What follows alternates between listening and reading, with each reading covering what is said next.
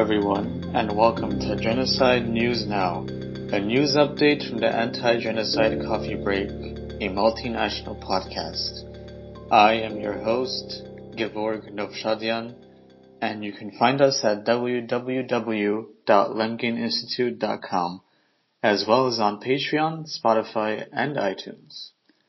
Before we dive in, the Lemkin Institute would like to wish all women of the world a happy Women's History Month. The Lemkin Institute notes the key role women have played, currently play, and will continue to play in the future in resolving international disputes and putting in place legal mechanisms to promote genocide prevention through grassroots activism and education. A special shout out to all the wonderful women of the Lemkin Institute team who work every day to provide a voice for underrepresented communities worldwide who have nobody else to speak for them. Now, let's move on to the news. All the news and action items mentioned in the podcast are available on our website. We start with Israel's new government, which is an alliance between Prime Minister Benjamin Netanyahu's conservative Likud party, two Orthodox Jewish parties, and Itamar Ben-Gvir's religious Zionism party. This is the most right-wing government in Israel's history, and Mr. Ben-Gvir, the national security minister, is quite a controversial figure, even by the standards of the Israeli right. Mr. Ben-Gvir's policies towards Palestinians in East Jerusalem and promotion of settlements in Palestinian territories have heightened tensions since the new government took office. Israel has seen several instances of violence since the beginning of the year. Israeli forces raided the city of Jenin in the West Bank, resulting in the death of a 14-year-old boy. This was followed by a terrorist attack on a synagogue in East Jerusalem, killing 7 people, which prompted Israel to arrest 42 Palestinians in connection with the attacks. Israel's new government continues to demolish homes in East Jerusalem. Mr. Ben-Gvir's party views all Palestinian settlements in East Jerusalem as illegal and has vowed to continue the demolitions throughout the holy month of Ramadan. This is despite warnings from Israeli security agency officials that the demolitions could cause unnecessary bloodshed. The Lemkin Institute has issued a red flag alert for Israel following raids in Nablus and Huwara in late February. The Lemkin Institute notes the rising tide of violence carried out by Israel's new government and implores the international community to pressure the Netanyahu administration to clamp down on the recklessness of Israel's security forces and attacks by Israeli settlers against Palestinian civilians. We turn to the ongoing violence against the Amhara in Ethiopia, but first a quick update on the peace agreement signed between the Ethiopian government, the Eritrean government, and the TPLF in fall 2022. Eritrean forces remain in Ethiopia 3 months after the signing of a peace treaty that called for their withdrawal. Ethiopia and Tigray signed the treaty to end the 2-year-long war against Tigrayan rebels. Eritrea was not a party to the treaty and its forces have stayed in Tigray. They have been accused by local residents and rights groups of widespread abuses, including killings and rapes, allegations which Eritrean officials have denied. Turning to the ongoing violence against the Amhara people, the Lemkin Institute released a statement in which it said it was alarmed by the ongoing massacres of ethnic Amhara men, women, and children in the Oromia region of Ethiopia, as well as in the neighboring regions of Afar, Amhara, and Benishangul Gumuz, which are being overlooked by the international community.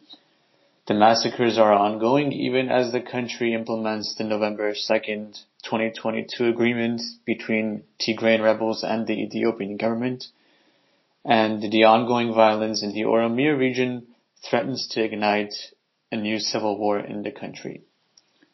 Recently, the Oromia Special Forces under the command of the Oromia Regional Government and the Oromo Liberation Armies have formed a strategic alliance in order, it appears, to forcibly displace all Amhara from the Oromia region through massacres, the burning of their homes, commission of sexualized violence, and other well-known forms of terrorization associated with genocide.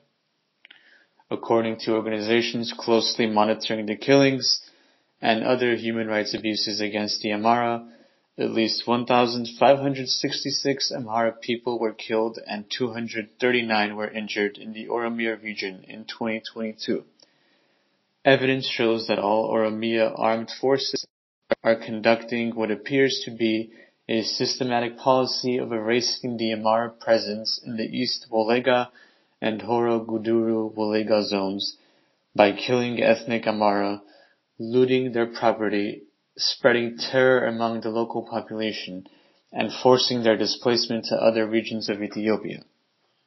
Thus, despite the signature of the peace agreement on November 22, 2022, that sought to bring an end to the war in Tigray, Eritrean forces remain in Tigray, and ethnic violence against Amhara demonstrates no sign of abating, which in itself represents a critical predictor of future atrocity and crimes. The Ethiopian government has proven itself to be ineffective in stemming this violence and at times appears to support it. Next up, the German Federal Court of Justice confirmed the conviction of Daesh member Taha AG for genocide, crimes against humanity, and war crimes committed against Yazidi victims in Fallujah, Iraq.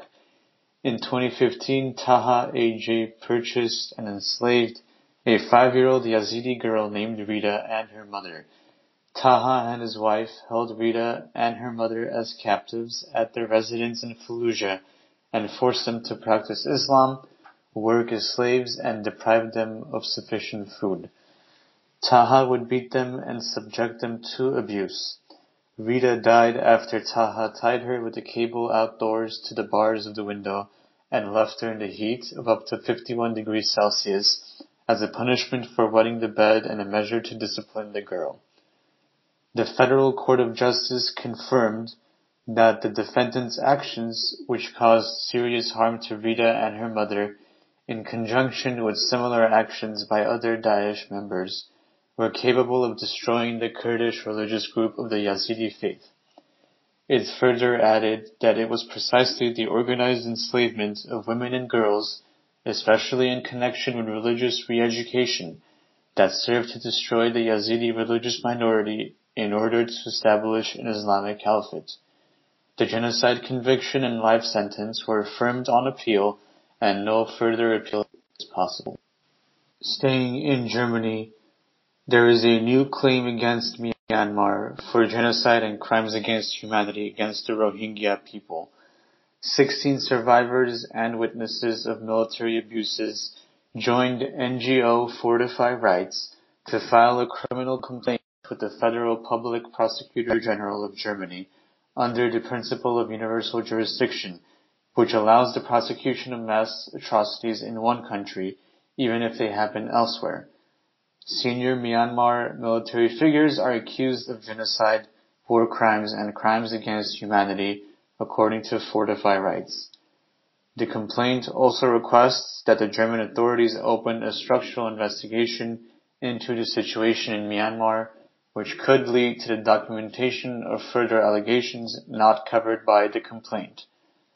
Activists say the complaint filed in Germany is unique because of the diverse range of ethnicities represented and because it seeks accountability both for the military's brutal crackdown against Rohingya in Rakhine State in 2016 and 2017 and for alleged crimes perpetrated by the military in other regions across the country after it ousted the democratically elected government of Aung San Suu Kyi in 2021.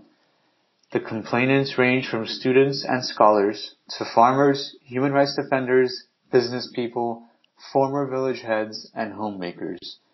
They represent several ethnicities including Arakanese, Bamar, Chin, Karen, Karenni, Mon, and Rohingya, according to Fortify Rights. The group's director, John Quinley III, said that this type of ethnic unity would have been totally unthinkable before the coup.